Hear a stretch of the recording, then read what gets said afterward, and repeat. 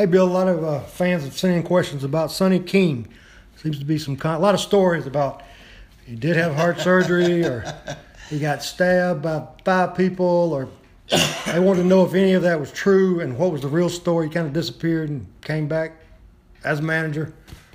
Well, I don't know how many people actually was in the fight, but he did get in a fight and he did get stabbed.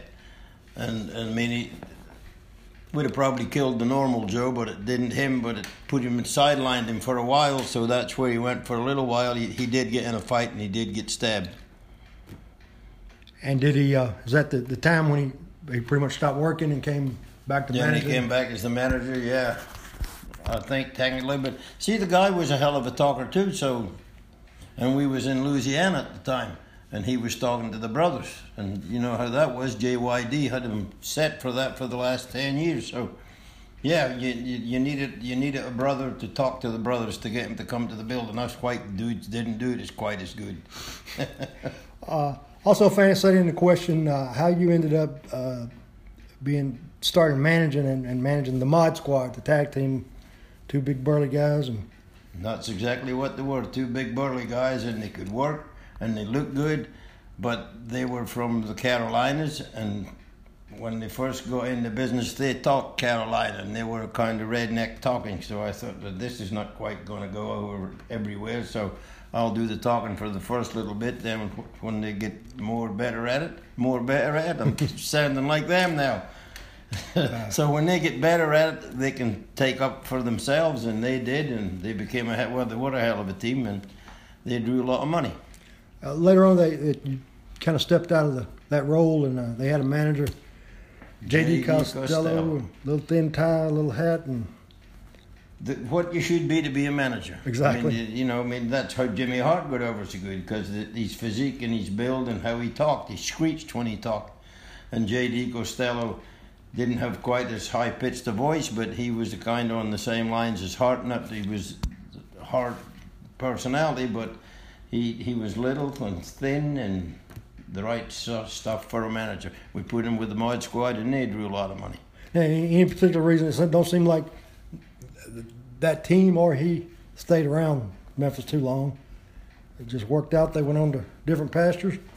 Yeah, and then one of them, I think, went home to do different family things. So then, when there's a tag team and one leaves, it's a kind of, I know that with me and Barnes, it worked that good for me. But sometimes if you're a tag and it splits up, the other guy don't do so good. But so I just don't really know if it was a personal thing that they went home on. But I don't even know if they're still in the business. They seem to kind of disappear. They popped up here and there after that, but I don't recall them ever really being anywhere else. No, the biggest run was here in Central States. Yeah.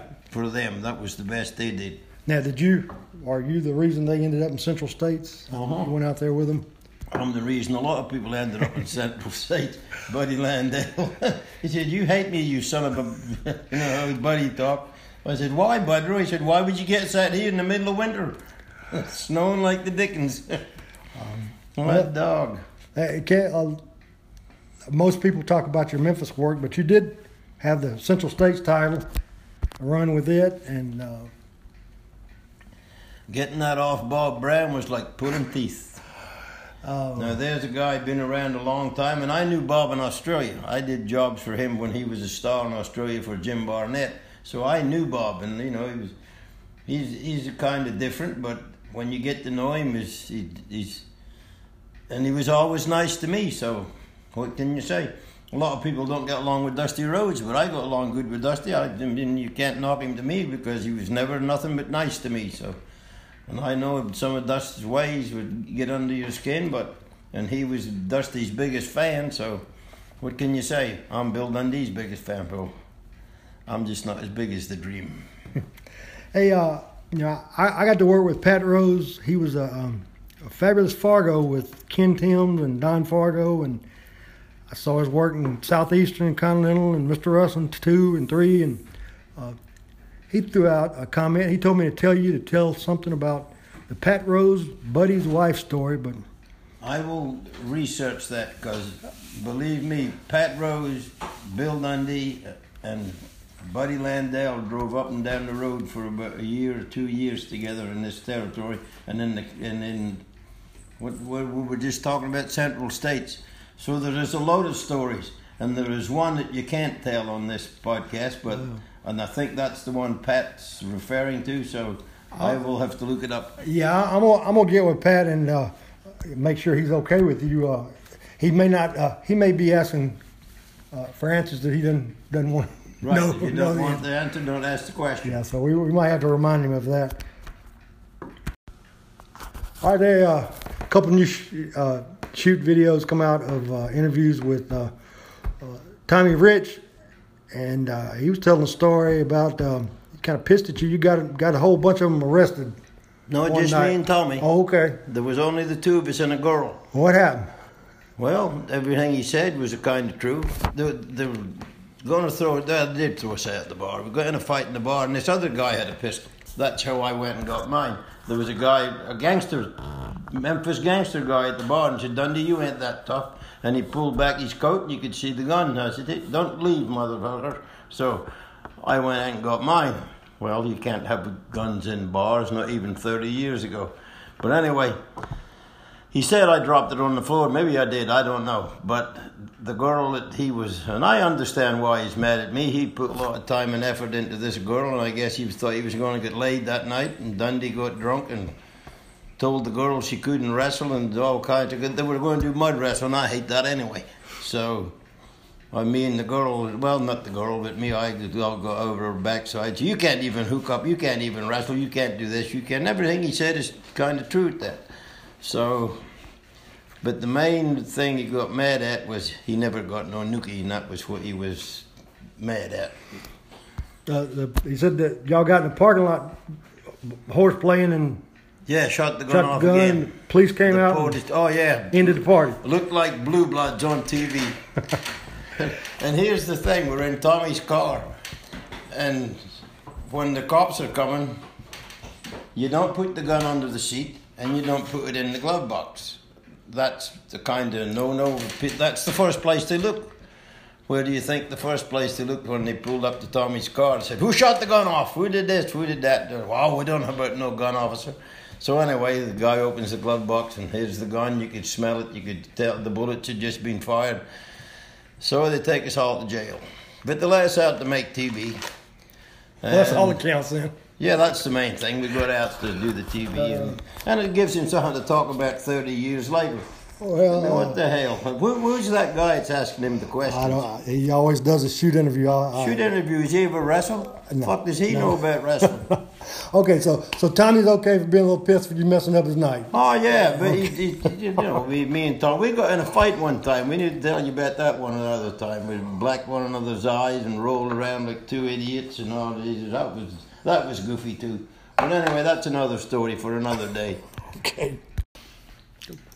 All right, for all you chicken breeders out there, if you're looking for new chicken coops, you call Chicken Partners at telephone 336-391-9773, and you will get a hell of a deal, and you'll get 10% off, and tell them the superstar told you to call.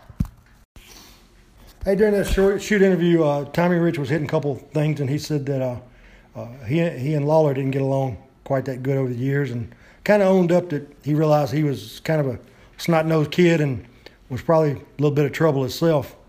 And you were saying that I guess he was supposed to be because he was a kid. Yeah, he was 17 or 18. He just left high school, straight from high school to the professional wrestling business.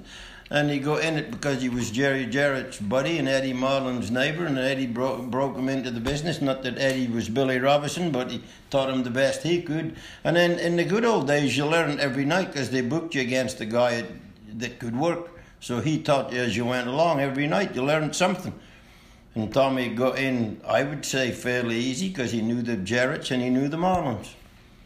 But it was good old days of on-the-job training, and you learned every night. And right. And that's how Tommy learned, and he turned out to be pretty freaking good. So, I mean, what can you say? And he was young, and when you're young, you think the world is different places when you get a little older. Yeah. Say, seems like you and Tommy Rich were swapping the tag titles back and forth between Dennis Condrey and Phil Hickerson. What do you say for them as a team? Oh, a hell of a team. You know, Phil Worker was a 300-pound guy, and he could take bumps like a 200-pounder. And Dennis Condrey was a hell of a worker and good psychology. And Tommy and me was young and cute. Well, Tommy was young and cute, and I was 35 and cute. But anyway, that's another story. Any particular memories or road stories or working matches with those guys? On Phil Hickerson, we was driving. Phil drove it, and Sam Bass was the same way. Sam got killed at the Piney River back in '75 or '6, whatever it was. But anyway, he was Lawless manager, and they both drove like bat out of hell, fast as the car could go. So Phil passed us one day, and that was the days of CBs. So we were chugging along. All right, if you're all out there and you're looking for a new roof, why don't you give Baker Roofing a call at 901-574-7775. And if you call that number, tell them the Superstar told you to call, you'll get 10% off your new roof. Okay, go ahead. So anyway, Phil had an LTD, and boy, could it run. So we were hauling ass down the road about 80 miles an hour, and this black LTD goes whoosh. I said, what the hell? So anyway, that's Phil.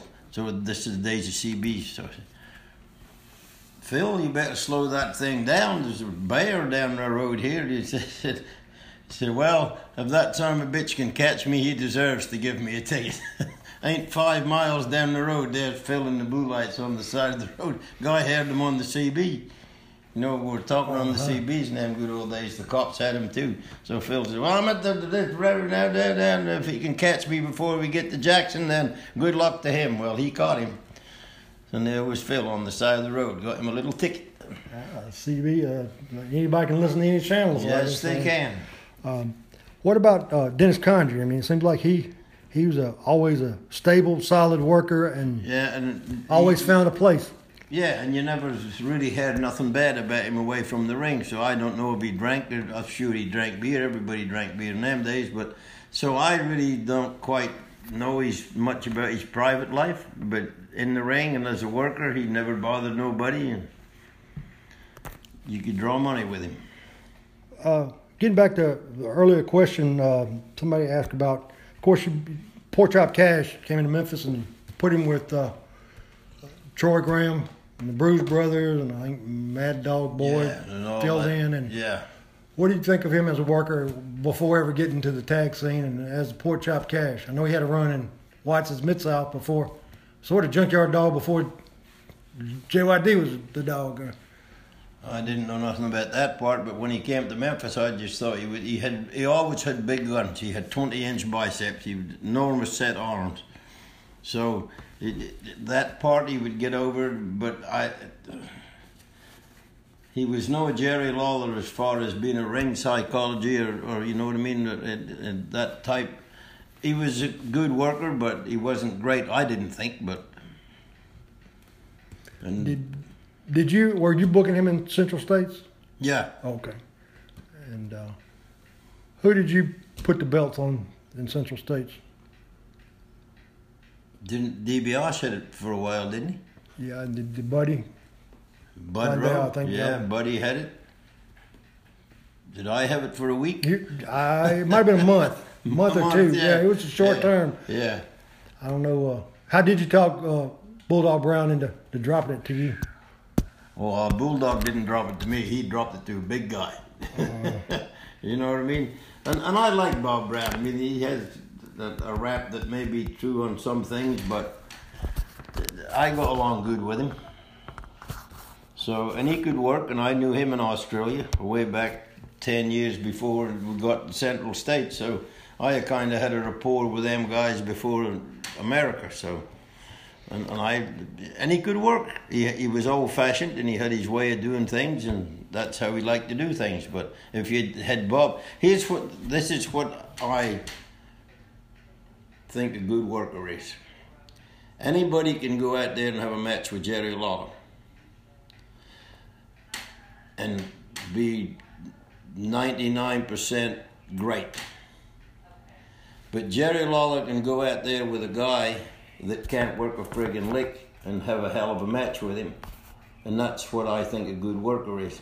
You go and make your opponent and the things that you do. Anybody can throw you around like a ping pong ball or drop kick you or jump off the top rope at you or anything like that. But the psychology and all the other things that go with making the match great.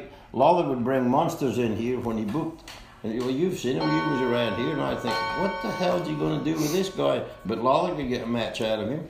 That was Lawler's talent, not the other guys. Get a short program out of it. Right, short, month, 2 months at the most, and the guy's gone. Beat another monster. Now, it just popped in my head. Actually, the in Central States, a tag team you pushed was Pork Chop Cash and Rick McCord. Any memories of him? He seemed to be kind of stick to the Central States area, pop up here and there. Maybe came to Memphis briefly. Rick McCord, yeah. But I liked Rick. He was a little guy. He was, just itty bit. I don't want to say itty bitty. I mean, for that era, you know what I mean. He was a little bitty fella. So, but listen to who's stopping, Mister. But anyway, you know what I mean. So, and Rick could work, and he was a good guy.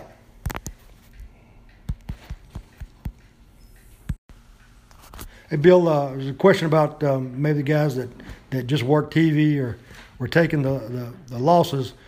Was there guys that obviously some of them had to be very strong in making your stars look good and maybe were very solid workers but never could go to that next level? You just couldn't get a star quality out of them.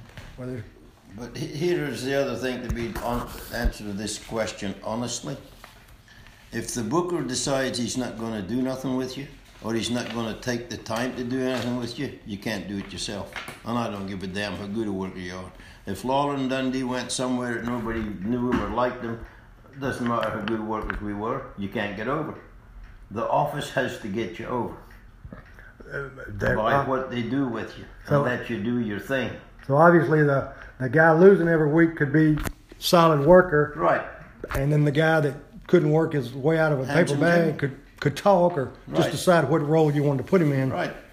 So, it's just, this was all about dollars and cents back in the good old days. Well, but at some point, anybody come to mind that just was going to shine no matter what you did to him, and sooner or later you had to give him his due, or they can't. You just kept bearing him. If your office is not behind you, you can't get over.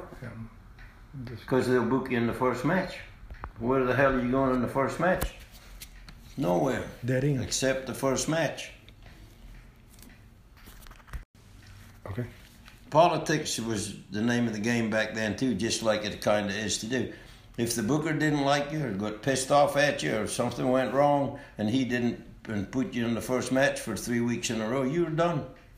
And sooner or later, you had to get the message to probably time to pack your bag and move on down the road. Right. So, and we've all done that, being in the position. Yeah, just erase. There you go ahead. So anyway, back in the good old days, some of the boys would smoke a little pot occasionally, or marijuana, whatever you want to call it. So we were going down. Faraday, Louisiana? We were going through Faraday, Louisiana. So we were going to stop and get a burger somewhere. So they tell me that when you smoke that stuff, it makes you hungry. So anyway, we were stopping to get a burger. So we would get there. So Ricky and Robert, they were with us. They were in the back of the Rock and Roll Express. I was driving. So they get out to get the burger. So this on the window, what the hell? They look up, he's this big old brother standing there. He says, undo your window there, Dundee. He knew where we was. It was TV. I said, hey man, how are you? He said, want a little smoke ski? I said, no, I don't really do that. He says, I got a dime bag here. I said, you do? I said, well, dime bag. I'm thinking, now I have no idea what he's, but I'm getting in my head, we're going to get this for a dime. So Ricky and Robert come back and get in the car. So we do the double shuffle. I give the guy the dime. He gives me the bag and I take it. We take off.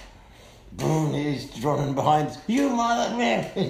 So Robert says to me, why is he mad at us? I said, well, I didn't know I bought this bag off him. He said, how much did you give him? I said, what he asked for, a dime. Well, He said a dime. He said, but we'll take it. So anyway, the guy was mad. I thought, we got this for a dime. A hell of a deal. you gave him what he asked? Yeah, he said a dime. He said, I got a dime bag here. So I gave him a dime for his, I guess it'd be $30, $40 worth, right? I don't know. But he didn't get what he was expecting, so. All right. Thanks. Bye.